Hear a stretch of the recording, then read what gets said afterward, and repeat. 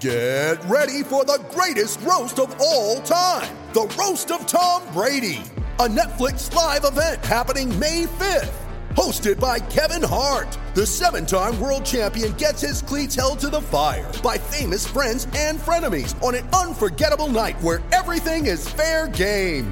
Tune in on May 5th at 5 p.m. Pacific time for the Roast of Tom Brady, live only on Netflix. Hello, this is WWE Hall of Famer Mick Foley, and if you want to catch up on the latest in amateur and Olympic wrestling, there's only one podcast to listen to. Subscribe to Bashamania, the Bashamania podcast, and have a nice day. Yeah! And speaking of WWE legends, are we in for a treat today or what? Ladies and gentlemen, welcome to episode 75 of the Bashmania podcast, where today's guest is none other than Kurt Angle. Now, I don't care if you're a WWE fan or not, because yes, he's a WWE champion, he's a WWE Hall of Famer, but he's also a state champ, NCAA champ, world champ, Olympic champ. Across both amateur and professional wrestling, Kurt Angle is one of the most decorated wrestlers of all time, and today he joins the Bashmania podcast. If you haven't subscribed to the podcast, be sure to subscribe wherever you listen. Apple, Spotify, Google, Stitcher, Overcast, wherever you listen to podcasts, be sure to subscribe to Bashamania. And if you enjoy this episode, be sure to leave a 5-star rating and review on Apple Podcasts. It's Bashamania! Let me tell you something, brother. He gave us everything he had in him tonight. What you gonna do when Bashamania runs wild? Oh, it's gonna be a good one. And business just picked up here on the podcast. Oh, yeah. All right, Mr. Kurt Angle, how are you? I'm doing great, thank you. Thanks for having me on your podcast. Of course, man. I love your shelf, which let me show you. I'm just getting my office set up, but one of the things I'm going to do is have a shelf with the WWE guys who are on this podcast, and Jerry Briscoe was just on. So I'm going to have a shelf with action figures. So I like yours right behind you. You got the same mindset. That's cool. That's a good compliment. Right. So this podcast is primarily amateur and Olympic wrestling, but growing up, I was a huge professional wrestling fan. So I want to talk both. I want to go through the whole journey. You know, let's start back at the beginning. I understand you were one of 6 kids, the baby in the family. Who would have thought looking at you now? But how did you get started in wrestling? I got pushed into it. My brothers were all wrestlers, and they were really good. They excelled in high school.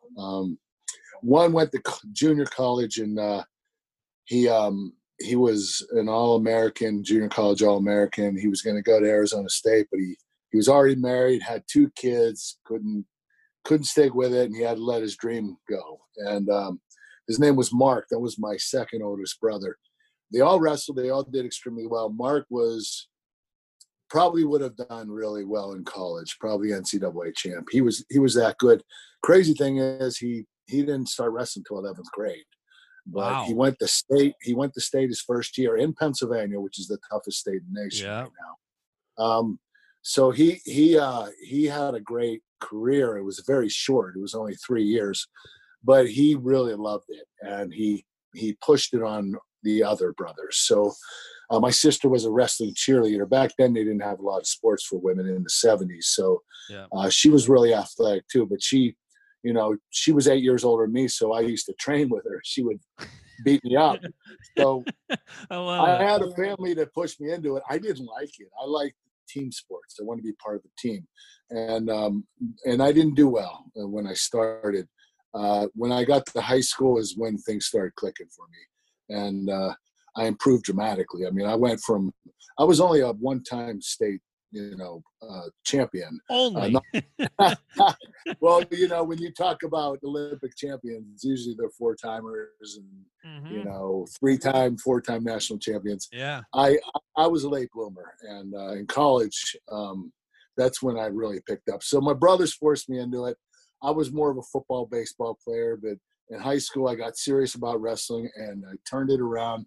And the reason I did is my dad was really into sports. We didn't talk about school. We didn't talk about anything but sports at the dinner table every night. My dad was our biggest fan. He went to all of our events: football, baseball, basketball, wrestling. He never missed an event, so he was always there. He died in a construction accident, and that day I vowed that I would be the wrestler my father wanted me to be, and that's what motivated me to do it. And do you think that your dad died when you were 16, right? Yeah. When did you start realizing, like, obviously you've had such a career in both amateur and professional wrestling, but at what point did you realize, like, hey, I think I have a bright future? Was it around that time? It was my first year in college. My first match was against the 3-time national champion, Carlton Hasserig, and I did extremely well against him. He beat me 6-3, but for as good as he was, if he would have stuck with wrestling, he would have made the Olympic team. He was that good. So I and then my second match was against the only guy that beat him in college, and I beat him. I beat him. He was a NCAA runner-up the prior year. So when I did that, I went to an open tournament after that, and I beat the world silver medalist on the Olympic team. He was also an Olympian. Then I was like, oh my God, I might be Olympic caliber. And that's when I started training at Foxcatcher, and everything started opening up for me. And I had Bruce Baumgartner an hour away from me to train, the heavyweight Olympic gold medalist from Edinburgh. So I had the opportunity to, from Pennsylvania, Pittsburgh, Clarion, and Philadelphia, I had all my training here. I didn't have to go anywhere. So I was very blessed to have what I did. And what led you to Clarion? I mean, now the landscape of wrestling is so different. You have Penn State, Iowa, Oklahoma. You have your traditional powerhouses. Clarion isn't one that as a young amateur wrestling fan you think of as the powerhouse where somebody with a lot of potential would go. What led you to Clarion initially? Well, in the 1980s, Clarion was a powerhouse. Really? The year before I got there, they placed 6th in the NCAA Division I's. They're a Division II school, but they placed 6th. The year before that, they were ranked 3rd in the nation. They were undefeated. They beat the national champions, Penn State, in a dual meet, and they were the sleeper to win the nationals that year. And they had 9 wrestlers that were ranked in the top 8. So They were expecting 9 All-Americans. None of them placed. It was the worst performance Clarion ever had at the NCAAs. And so with that, I went up there for a visit. I was going to go to Pitt. No, the big schools didn't recruit me because I was a late bloomer, and they didn't want to take a chance. So Penn State didn't want to recruit me. So I was going to go to Pitt, and I decided just to take a visit to Clarion. When I got there, there was a small gym. There were about 4,000 people. There was a dual meet against Pitt, a wrestling dual meet, and they had a rock band behind the wrestlers. And they were jamming the whole time, and the fans were painted blue and gold like a football game. And I was like, I'm coming here. It was just The atmosphere was crazy. That's what you get in Pennsylvania. You got 2 cities and woods in between. And there's a lot of wrestling going on in that Nape of the Woods area. So a lot of fans, and that's why I went to Clarion. I didn't have a lot of options, but Pitt was one of them, and that's where I was going to go. But when I went to Clarion and saw that, I was sold. And after you have those first couple matches where you say you realize, like, hey, I think I'm Olympic caliber, what was your expectation for yourself? Was it to be a 4-time national champ, an Olympic champ? Like, what was your expectation for yourself after those first couple of matches? I was really smart about my goals. I didn't look far ahead. When I got to college and after my freshman year, I ended up with 30 wins. I think I had 7 losses. It was a really good year, especially at the heavyweight division.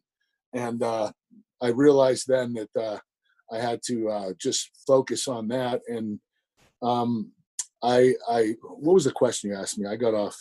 What were your expectations for yourself throughout college? After my freshman year, I decided that I told my coach, I'm going to be a 3-time national champion. And he agreed. But I told him, I was really immature. My build, I wasn't, I had a lot of baby fat, and I was young for that weight class. Most of the guys are big and 270, and Brock Lesnar's of the world. Yeah. So I knew I could do it, but I decided my second year I wanted a red shirt, and that was tough because we had a great team, but my coach selfishly for me allowed me to redshirt so that I could win those 3 national titles. And I thought I would be able to travel with USA Wrestling on my redshirt year and get a lot of experience. So when I came back my sophomore year, I won the nationals.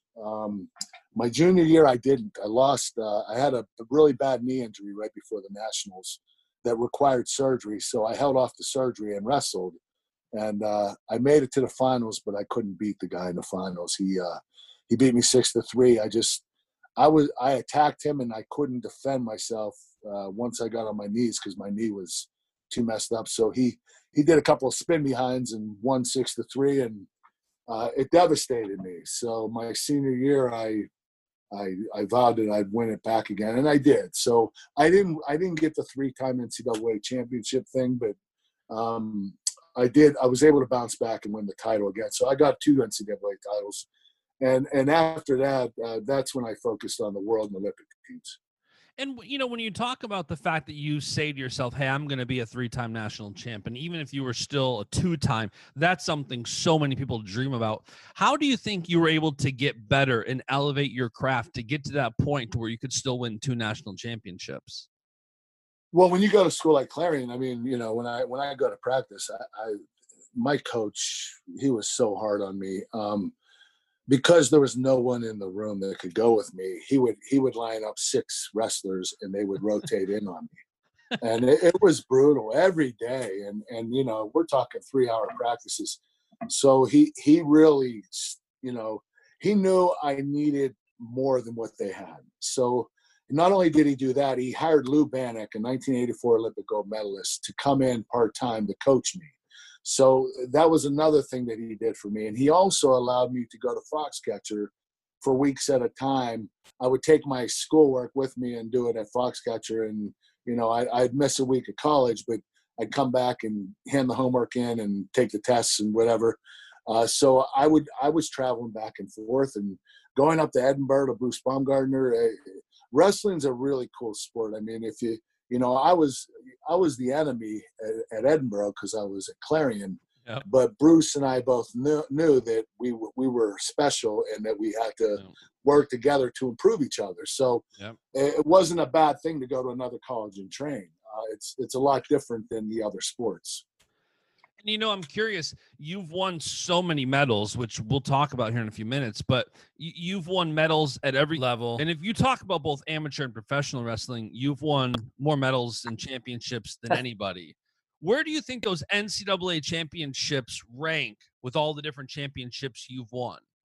Oh, the Olympic gold medal is first. The world championships up there with it. The difference between the Olympic championship and the world championship is the world championships are on non-Olympic years. Yeah. So they have them every year. And I think they even have them now on the Olympic year, which is kind of crazy. They didn't have that back then, or I would have been a 2-time world champion. But those 2 were the top 2. And then right away college, the NCAA titles, the WB stuff is awesome, and I love doing that more than anything, but they don't pale in comparison to my amateur titles, no. And it's funny, speaking of that Olympic championship, heading into the Olympics, you broke your freaking neck. You broke your freaking neck. Tell me how that happened and how that went. Did you contemplate throwing the towel in? Well, when you go through a process for the Olympic team, and the Olympic year, you start out at the U.S. Open. You have to place top 6 there. If you don't place the top 6, then you're out.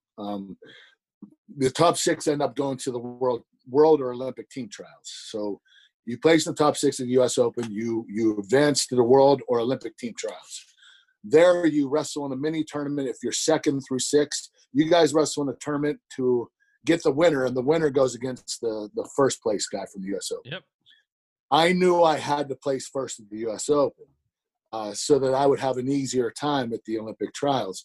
So I was wrestling in the semifinals against a training partner of mine, and he caught me with a good arm throw, and I couldn't stop it, so I stuck my head out to stop myself from landing on my back. So he threw me, and I was going, and I put my head out the post on the mat, and I broke my neck. I mean, I heard a bunch of cracking and crunching. I broke 4 vertebrae, 2 discs slid into my spinal cord, and I pulled a bunch of muscles in my neck. So I had to keep going. I actually gave up 3 points there, and I had to come from behind and beat him 4-3. I didn't know my neck was broken, and I still had another match. Sure. And it was 8 hours later. I had chiropractors cranking my neck and giving me acupuncture, and it was killing me. It wasn't working. And by the time I entered the finals against Kerry McCoy, 2-time Olympic Olympian, who is really good, one of the best heavyweights. He just came on this podcast 2 weeks ago. And I couldn't do anything. So all I did was pummel with him and push him around and try to have better positioning. And it ended up, it was boring as hell, 0-0, but I won. So I advanced to the top spot. So I was in the finals of the Olympic trials. The problem was when I got home, I broke my neck. I couldn't get a doctor to clear me. They told me I was done. So I kept going to doctors till I got someone to clear. You can't do that now. Yeah. USA Wrestling, they have to clear you through their doctors. Back then, you can get away with this stuff. So I found a doctor that gave me a healing agent. It wasn't a steroid because we weren't allowed to use that. Yeah. But he gave me a healing agent. He told me, we're going to travel with you, and before each match, the trials and the Olympics, if you need it then, we're going to stick you with 12 different shots of Novocaine in your neck to numb it so you feel it. So I didn't feel a thing when I was wrestling. It was awesome, but the problem was when it wore off, I was in excruciating pain, and I didn't know what the damage I was doing to myself. So fortunately, I didn't do anything crazy, and I won the Olympic trials and made the Olympic team. And so the doctors did the right thing, and me taking a chance, I'm glad I did. The thing is, I didn't want to go another 4 years, and I knew I would if I didn't make the team. Yeah. So I decided that I'm going to push forward, go to the Olympics, and see what happens. And we did the same thing there, and it worked out. Was there moments of questioning whether or not you could do that? Like you have something like a broken neck. Is there moments of like, maybe I can't do this? Yeah, I tried to train, and I couldn't. I went up to Edinburgh to train with Bruce Baumgartner, and the moment he tied up with me, it hurt so badly when he grabbed my head and cranked him down. And I left the room, and I started crying. I didn't think I was going to be able to do this. So my doctor said, you can't train.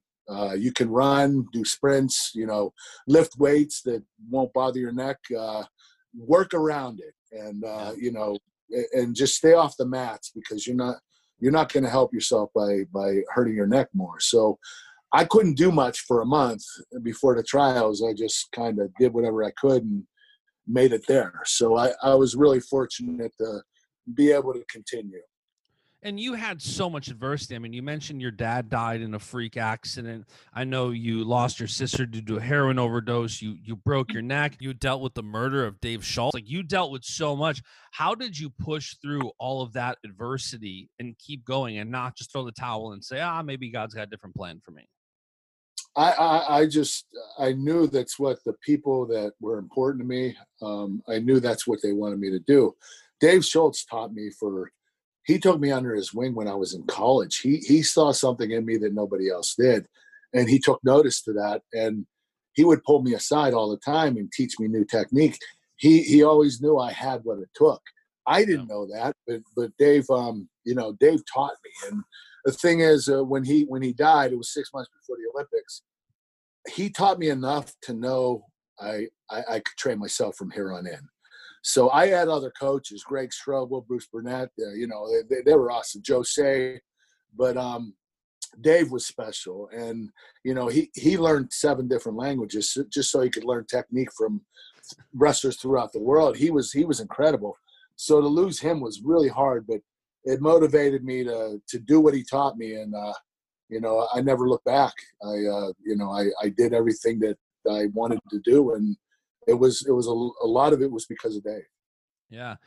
And, after everything you endured leading up to this point, you make it for the Olympics where there's still adversity, right? There's bombs going off in Olympic Park. Like it's nuts. Did you know right then and there after you had won the gold, I did everything I wanted to do? You mean after the Olympics? Yeah. After you win the Olympics, did you feel like that satisfaction? Well, I'll tell you, in the finals, when we were waiting for the referee's decision, I made a promise to myself. I didn't know who won. It was really tight match between myself and Nabis Jadidi. And I took him down at the end, and the referees, only one gave me a point. The other two didn't give me the point yet. And they held off, and the time expired. So I think that last takedown was the deciding factor. So when I was sitting there waiting, just standing, the referee came back, and Nabis Jadidi, we were getting ready to see which hand they were going to raise. I told myself, if I don't win, I'm going to go another 4 years. Wow. And I didn't want to do it, but there was no way I was going to leave amateur wrestling without winning the gold medal. So when he raised his own hand, I was devastated. When the Iranian raised his own hand, I thought I lost. And then I saw the referee trying to push his hand down, and he pushed it down, and he put mine up, and I thought I was devastated. And all of a sudden, I'm elated, and it was such an emotional roller coaster that I literally hugged the referee. I didn't know what to do. I mean, it was like I lost. My whole world came to an end, and then all of a sudden, I won. So it was a really big emotional roller coaster, and it actually made me cry. I mean, I was probably crying more from depression than I was being excited because I thought the refs picked the other guy. So it was very interesting.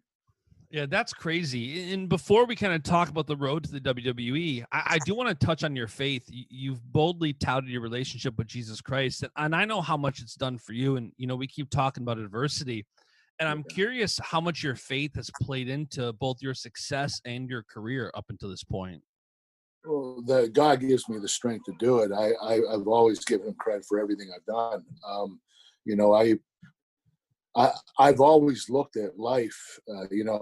I talk to God all the time, so I have such a great relationship with him. We talk all. I'm not a big get on your knees and pray. I'm a big talk to God all day and talk to him. So, I really honestly believe that our conscience that tells us what to do right and wrong, I believe that's our spirit that's attached to God. And he tells me what the right thing is, whether I want to hear it or not. When you're honest with God, you're honest with yourself. And you don't lie to yourself. You don't sugarcoat it. You tell yourself the truth and what you need to do and what you have to do. And, I never thought I was any better than I was. I always worked harder to get better because I never thought I was good enough. So, that has a lot to do with my relationship with God. And after the Olympics, was there prayer and was there conversations with God? Like, what do I do now? I fulfilled what I wanted to do, right? Like I won the Olympic gold. Like, what was next after you won the Olympics? I know Vince McMahon offered you a 10-year multi-million-dollar deal, and you're like, nah, I'm good. Initially, what was your thoughts after the Olympics? Well, I didn't know. I woke up the next day, and it was a little depressing because that's all I thought about. I did. I went to college. I got an education. I got a degree. But the only thing I was concerned about was making the Olympic team and win an Olympic gold medal. When you're done with that, you don't know where else to look. That was my motivation my whole life. So now I was like, what do I do now? And nothing was replacing that feeling. I did a sportscasting job in Pittsburgh for Fox 53, and I did that for a year. It wasn't very good. I didn't like it. It was crazy. I mean, they threw me in the fire. I mean, when I tell you, guys, I'm doing an interview. Go. the first night on the air, my teleprompter went out. And my right before I got there, I ran into the producer, and all my scripts went all over the place and went out of order. So I couldn't read the script or the teleprompter. It was the worst 8 minutes of my life. And the crazy thing is that our lead sportscaster said, "Kurt, I've been doing this for 20 years. That never happened to me." And that was your first night. So that's how my sportscasting, career went. But after that, after the year, I started watching WWE, and Stone Cold Steve Austin and The Rock really intrigued me. And these guys were really great athletes, and I was really impressed on how they performed. And, I understood it was entertainment. And Vince McMahon came out of the closet and said, "Hey, this isn't real. This is sports entertainment, and, we entertain the fans." So I decided to call the WWE, and I said, "Does that offer still stand?" And Jim Ross said, "Nope. You're going to have to try out." So in late 1998, I did a tryout, and it went extremely well. I mean, in 2 hours, they offered me a contract.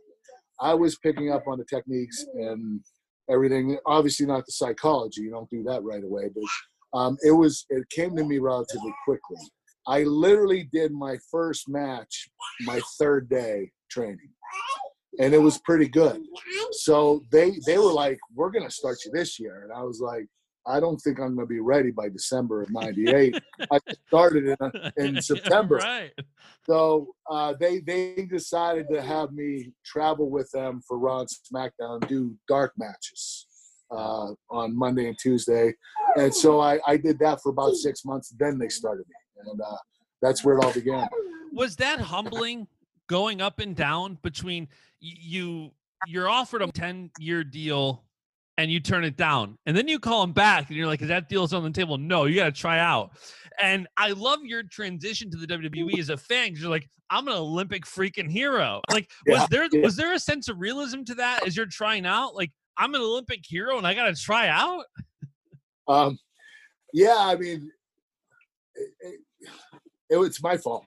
I mean, thing was, I think in 98, WWE was still, losing the WCW ratings. I think they were doing really well, but I think that, 96, when they offered me the deal, I don't think they were doing as well as they were doing in 98. Right. So it was like, we need this guy. This guy's Olympic gold medalist. He's a big name. Let's get him. And then in late 98, they were like, "Well, we're doing pretty good now. We're beating WCW and Stone Cold Steve Austin, Rock, Triple H, Undertaker, they're headlining. And, maybe we don't need them as much as we thought we did." So I had to go through the process, and I didn't mind. I mean, that's what I did my whole life. I always had to prove myself. So it wasn't a problem. The issue was the money. I mean, going for a multi-million-dollar contract to getting $75,000 a year, it was a bit humbling. So I had to eat it for a year until I got on TV. But once I got on TV and I elevated it so quickly, the money just, came fast.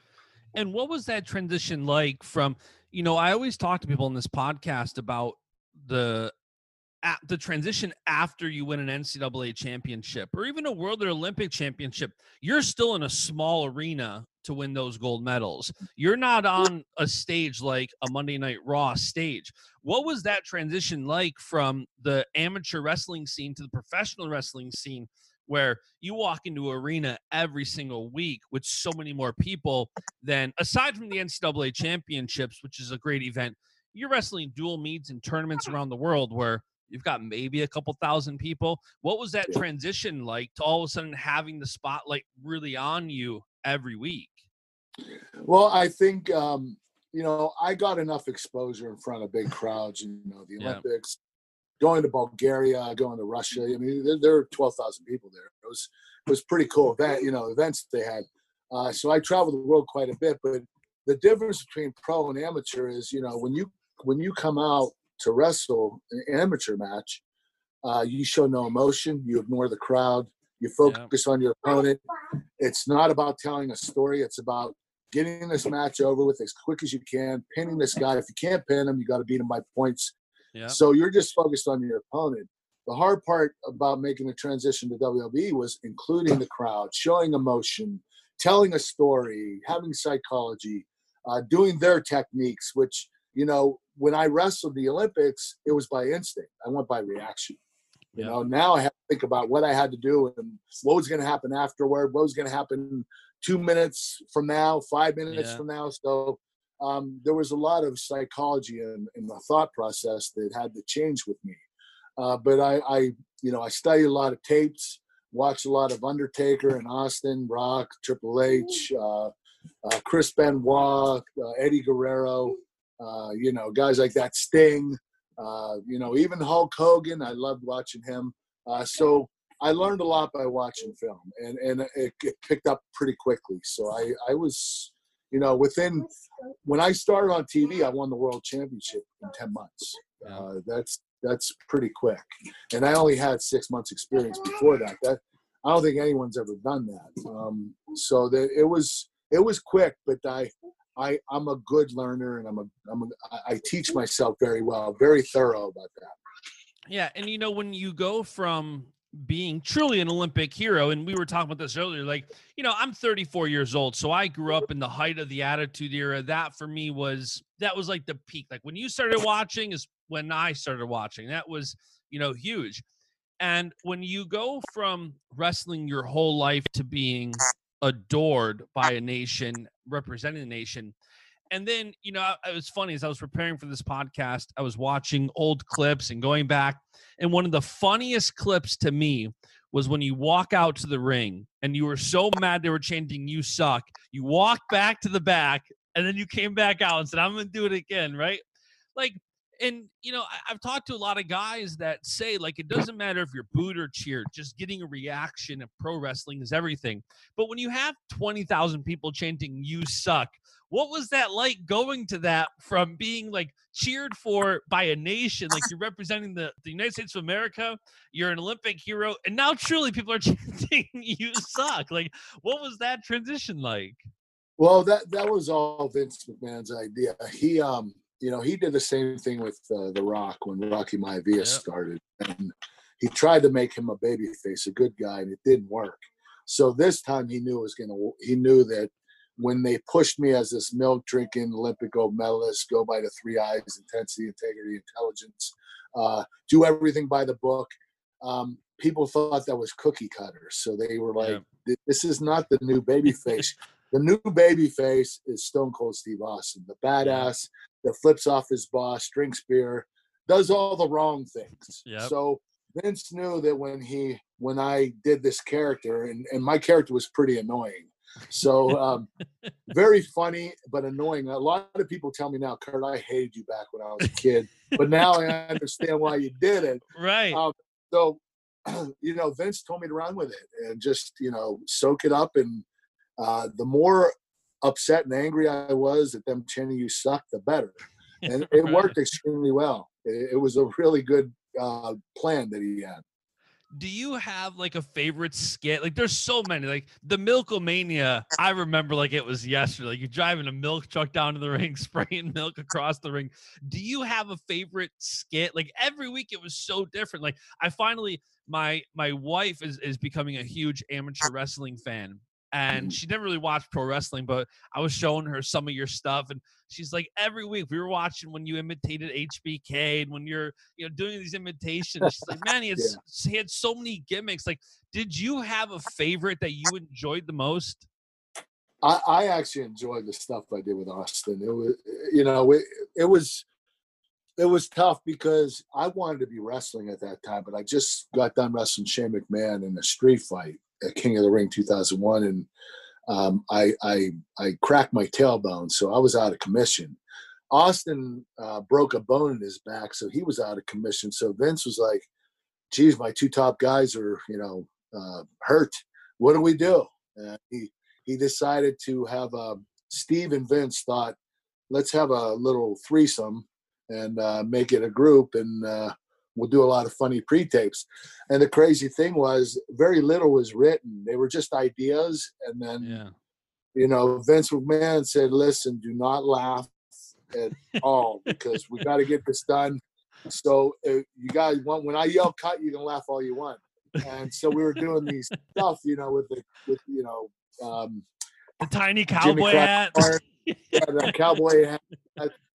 So we were having fun, and it worked extremely well. We didn't know it was going to be that funny, but it was really good. That was my favorite because I didn't have to wrestle to get over. It was working so well, and it was starting to turn me babyface. So that's when I had the program with Austin afterward, and then Vince wanted me heel right back again right after it, because he, I was his best heel. I really was, and it's crazy because I won a gold medal. You think, right? He would have made me the babyface of the company, but he just loved my character and he wanted me to keep doing it. So I spent most of my time in WWE as a heel.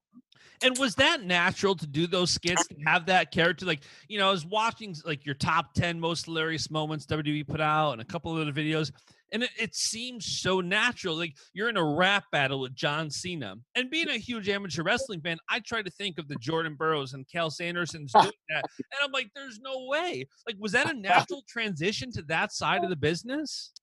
Yeah, I didn't know I had it. I was never forced to do it, and when I had the opportunity, it just came to me, and it wasn't easy. I mean, when I started, we didn't have a lot of time to, they have NXT now, and they work on promos, and they work on pre-tapes, they work on matches, they work on technique. We didn't have that back then. We had a Dory Funk Dojo where we wrestled and learned how to bump and put our matches together, but that was it. So there wasn't a lot of talking. I thought Vince was going to use me just as a wrestler, and I wasn't going to speak much. I thought I would probably have a manager, but the first night on the air, he told me to actually, it wasn't on the air. He wanted me to do a preconditioned promo in Pittsburgh, in my hometown, right after I debuted the night before in Detroit for Survivor Series. Yeah. And he was telling me what to say. He didn't write it down, so I didn't read it from a script. He told me what to say, and the whole time I'm thinking, oh my God, I'm not going to remember this. And when he got done after 5 minutes, he said, you have it. And I said, I'm sorry, Vince, but I didn't hear a word you said. And he said, all right, I'm going to tell you one more time. You better nail this. So he told me again. I got about 70% of it right, but the promo worked really well. And that's when Vince said, okay, I just told this kid 5 minutes of stuff to say. He remembered 70% of it, and he delivered it perfectly. Okay, we have ourselves a promo guy. We have ourselves more than just a talent that's going to just wrestle in the ring. So from there, he never looked back. He just more and more. I mean, I probably did more promos and pre-tapes than any other wrestler. Maybe The Rock might be right there with me, but it was, I did a lot of that stuff, and I wrestled quite a bit. So I would say, from 2000 to 2006, I was on TV more than anybody. Yeah. And I mean, you shared the ring and you did promos with Cena, Rock, Undertaker, Austin, HBK. You shared the ring with the best of the best. And did you know at that time, like you were a part of something special where when a lot of people, especially my age in their 30s, think WWE, they think Attitude Era, and you came in just as it was going up. Like, did you know you were part of something special as it was happening? I didn't know at the time. I mean, what was really cool was we had so many superstars at that point. I think that when you're talking about top tier main event, highest level talent, there were probably more back then than ever before. Yep. Undertaker, Austin, Rock, Triple H, myself, Chris Jericho, Chris Benoit, Eddie Guerrero, Booker T came in, Goldberg, it was just, there were so many guys, Batista, there were just so many guys that were, that were top tier level. And we all shared it. We all shared the top spot. It wasn't, I think Austin and Rock probably got a little more, they had a bigger fan base, but I think that everybody shared it extremely well. We were a team, and we helped each other. We put each other over. And, nobody was greedy. Nobody was saying, I'm not doing a job for him. Right. Everybody wanted to work together and make it work. And that's why WWE did so well and annihilated WCW and eventually bought them. Yeah. And wrestling with all those guys and being a part of that, did you have a favorite match? Can you look back and say that was probably my favorite match? Yeah, I mean, it won't be recognized as my best, but 2003 Royal Rumble, Chris Benoit, that night was unreal. I just had knee surgery. I didn't think I performed well, and when I saw the match, when I watched it back, it was the best performance I ever gave. Chris was a mirror image of me. His intensity, his technique. We had such great chemistry, and we tore it down that night. It was so good that I left the ring and went to the back, and the fans gave Chris a standing ovation. And Vince McMahon let them do it for 10 minutes on a pay-per-view. He never does that pay-per-view. Yeah. Every minute counts, and Vince thought, you know what, we gotta let this go, because this match was just, when I got to the back, Triple H came up to me and said, "You just raised the bar." Wow. I was like, whoa, I've only been in the business 3.5 years, and one of the best wrestlers of all time just told me I raised the bar. So it was cool because by then I was a good ring general. I put that match together. I structured 95% of that match with Chris, and Chris was great because he adapted, and he was easygoing, and he put a lot of input, but he allowed me to do it that night, and he was always cool about that. He knew I had good submission trade-offs, and I would tell a good story. So that match, and I have to say, Shawn Michaels WrestleMania 21 and Undertaker No Way Out 2006. That match should have been a WrestleMania match. It wasn't because I was world champion, Undertaker was undefeated, Vince didn't want me to beat him at WrestleMania and then the undefeated streak. So we decided to have that pay-per-view the month before, just to give Taker a very memorable match. He wanted by that point, he wanted a special WrestleMania type of match that he never got, because he always wrestled guys that were new, that were a little green at WrestleMania. Giant Gonzalez, no disrespect to him. Other guys like I think he wrestled A-Train when he started out. There were just a lot of, or he would wrestle somebody that was getting ready to retire that wasn't the same as they were 10 years prior. Yeah. So, but thank God after 2006, he had matches with Shawn Michaels. He had matches with Triple H. He had matches with John Cena. So he got those WrestleMania matches. But up until that point, he didn't have one, and he wanted one. And that's why he wanted to do it with me. But Vince turned it down. And I don't blame Vince for that. Yeah.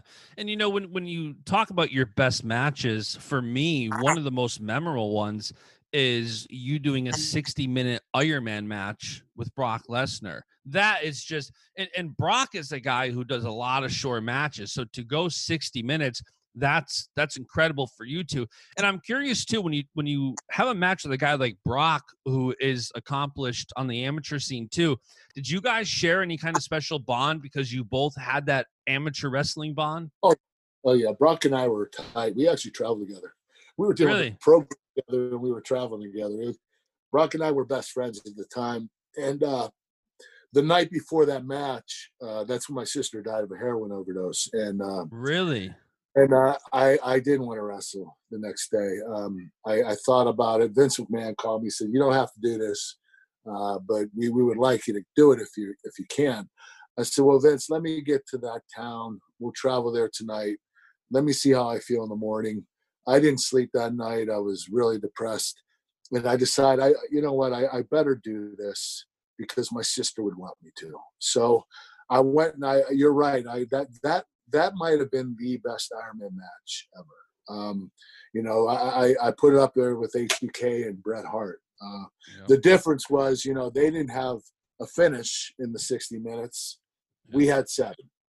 So we probably had an advantage because we were able to have more finishes that the fans would get into. So the match was really great story. Problem with the 60-minute Ironman match is you can't memorize everything. Yeah. You can memorize maybe 15 minutes. The other 45 you have to improvise.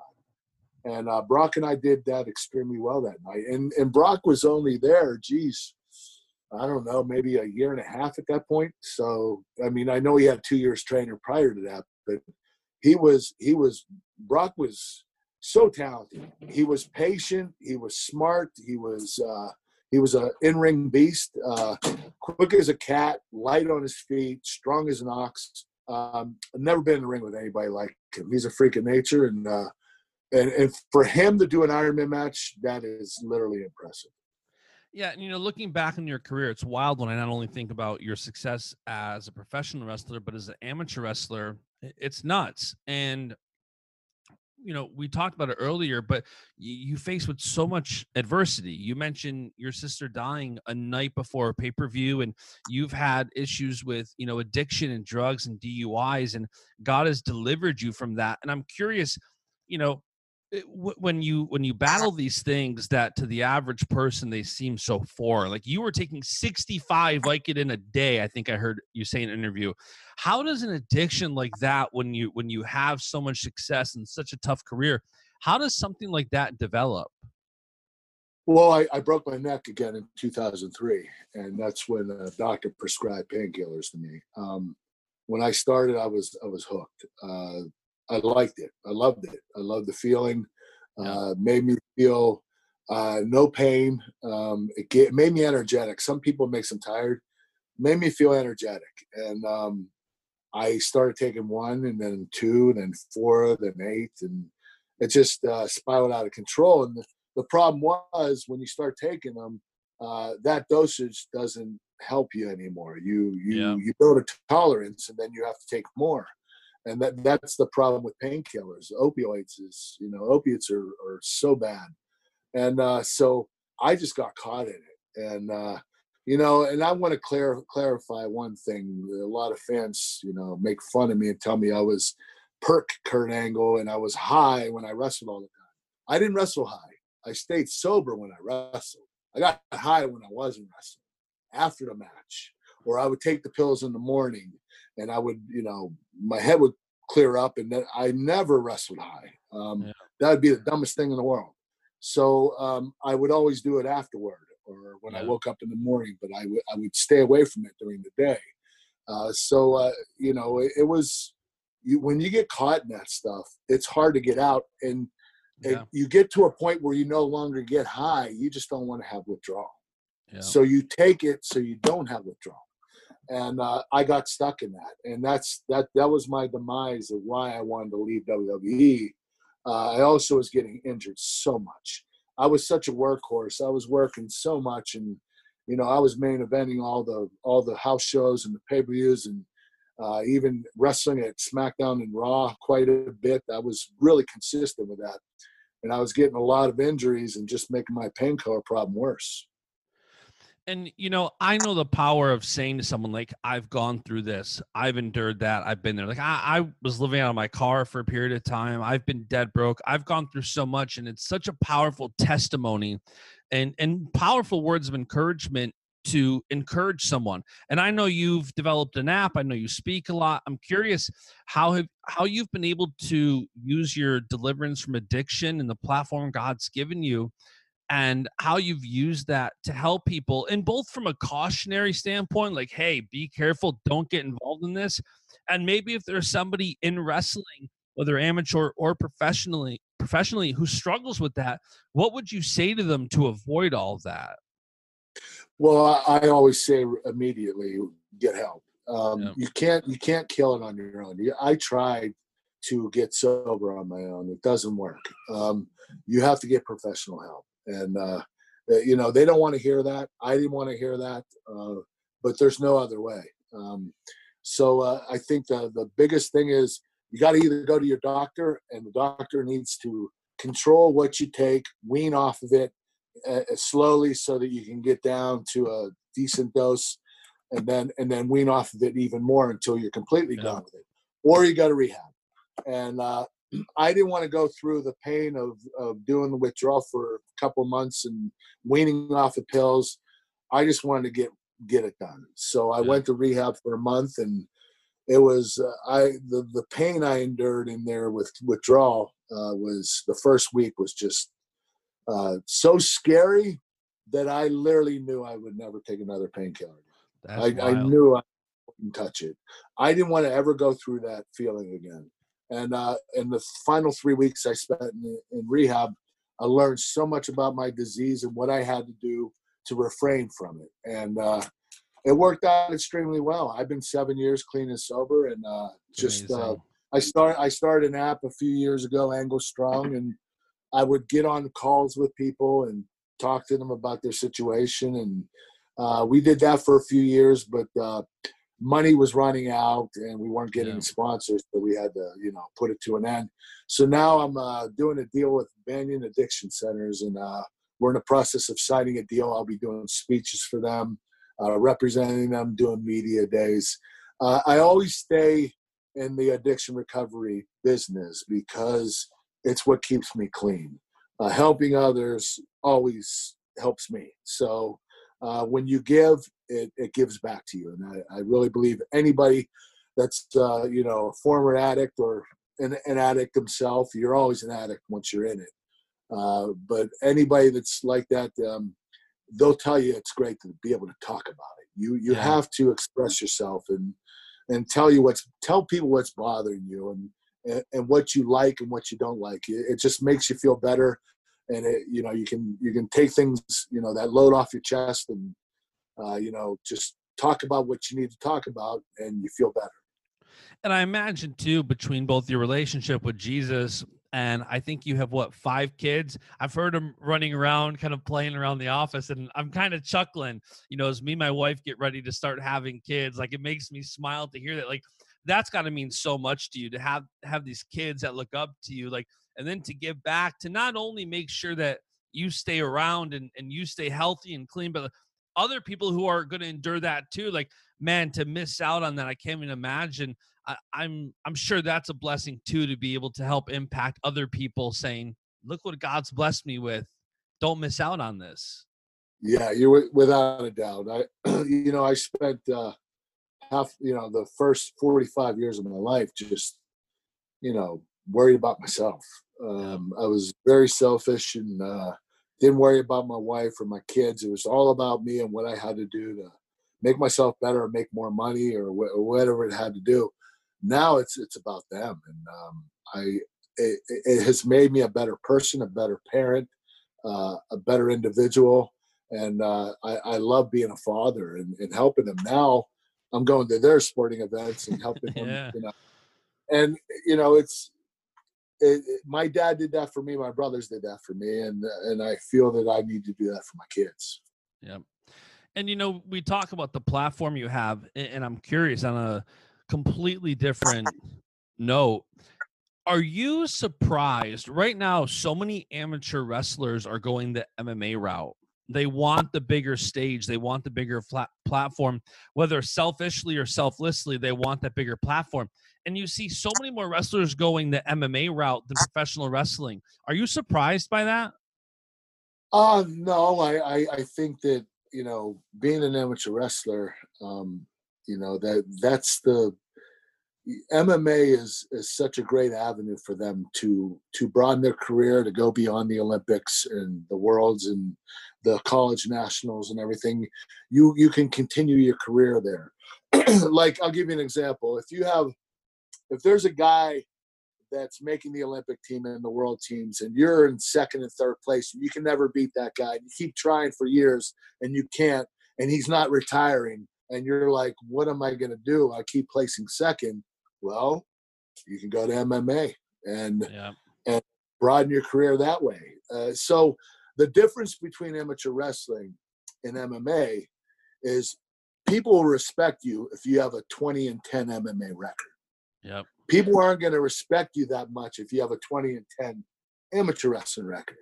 Yeah. Because the only thing that matters in amateur wrestling, the only way to make money in amateur wrestling is to win champion. Yep. So it's hard to make money and it's hard to get notoriety when you're taking second over and over. Yeah. You take second in MMA, you're still a big name, and you're making money and you're drawing people into those seats. So there's a difference with that. How much are you following the amateur wrestling scene right now? Like, do you stay up with a lot of it? Do you ever consider getting back involved from a coaching standpoint? No, not from a coaching standpoint, but I do keep up on it. We have a great team right now. Gosh, our best team ever was 1996 when I was on the team. But this team that's coming up this year, I think they're going to be better. We have some great individuals right now, and they're all winning world medals and Olympic medals. And I think last year the whole team medaled except for one guy. That's wow. That doesn't happen very often. So I think that they're going to have a better team. I think this will be the best one. And it's great. I mean, I love these guys. The Kyle Daigs and the Jordan Burroughs and, the Coxes and the Snyders. And, there are a lot of great wrestlers right now that have big names that continue to stay in it. And thank God there's more money in it now. When I won the Olympics, I got $35,000. Okay. You win the Worlds or the Olympics now, I think you get $250,000. $250,000. Yeah. So there's a big difference. There's more money in it now. And the problem is you got to win. So if you want the big money, you got to win. Yeah, for sure. Last thing I want to talk to you about here, I'm always curious of what wrestlers are doing off the mat or outside of the ring. And I've seen you've been very active with this brand called Physically Fit. And I'm just curious what it is and what you guys are doing with that. Well, my manager and I started a supplement company, Physically Fit Nutrition. And we came up with a lot of different products, but our best one it just launched last week. It's called Physically Fit Chicken Snacks. We also have the Smart Snacks organic plant protein. These products are incredible. We did the taste testing and they sold off the shelves. They were every flavor is incredible. We have they're made from white meat chicken, and they're little Chex Mix snacks, and they're flavored barbecue and sriracha. We have pizza flavor. We have cinnamon swirl that tastes like cinnamon crunch. Those are really good for the kids. They're high protein, low carb snacks, and we're going to do really well with this. We signed a deal with Amazon. We're going to private label for them. We're private labeling for Tony Little on the Home Shopping Network. And we're doing our own label. And you can go to physicallyfit.com to order. You'll see the products. We have 4 flavors of plant protein and 7 flavors of the chicken snacks. So it's going to do extremely well. We've done well with our fiber and protein products, but this one's going to be the one. And it's really special to me. I saw the ads for it, and I'm like, man, these actually look good. And I love the dad in you. Right away, it's like the kids will love it. Yeah. My kids eat all mine, so I can't keep them. The only ones they don't like is the sriracha because they're too hot. Yeah. But, the barbecue and the pizza and the cinnamon swirl, they love it. Kids absolutely love it. And it's great because, they're about 100 calories per serving, but they're 10 grams of protein, which is perfect. That's 40% of the calories are protein. So it's a perfect meal. There's seven servings per bag, which is 70 grams of protein a bag for $9.99. That's $1.40 per serving. That's a really good price. So we've been able to get our price down pretty low. Yeah, I'd say so. Well, listen, man, I could talk to you for hours. I know you got kids running around. So I gotta take my son to karate. I'm gonna go let you play dad real quick before I let you go. You gotta fulfill the 18-year-old Justin. You gotta give me an "Oh, it's true, it's damn true." You want me to do a promo for your podcast? Yes. It's called Boshamania Podcast. Right? Yep. All right. Hey, it's your Olympic hero Kurt Angle, and you're listening to the Boshamania Podcast. Oh, it's true. It's damn true. I love it, man. Listen, thank you so much for taking the time. You don't know how much it means to me, and I know the entire amateur wrestling community is going to enjoy this. So thank you so much. I hope we will speak soon. Have a good day, my man. Thanks for having me on, man. Take care. Always. And that is it for today's episode. Thank you so much for tuning in. I hope you enjoyed this conversation as much as I did. If you did enjoy this episode of the podcast, be sure to leave a 5-star rating review on Apple Podcasts, and be sure to subscribe so you don't miss out on more episodes. For more wrestling content, be sure to follow Bashmania on Facebook, Twitter, and Instagram. And follow me. I'm at JBash on Instagram and at JustinJBash on Twitter. I'll be back with another episode shortly. See ya. And the beat goes on.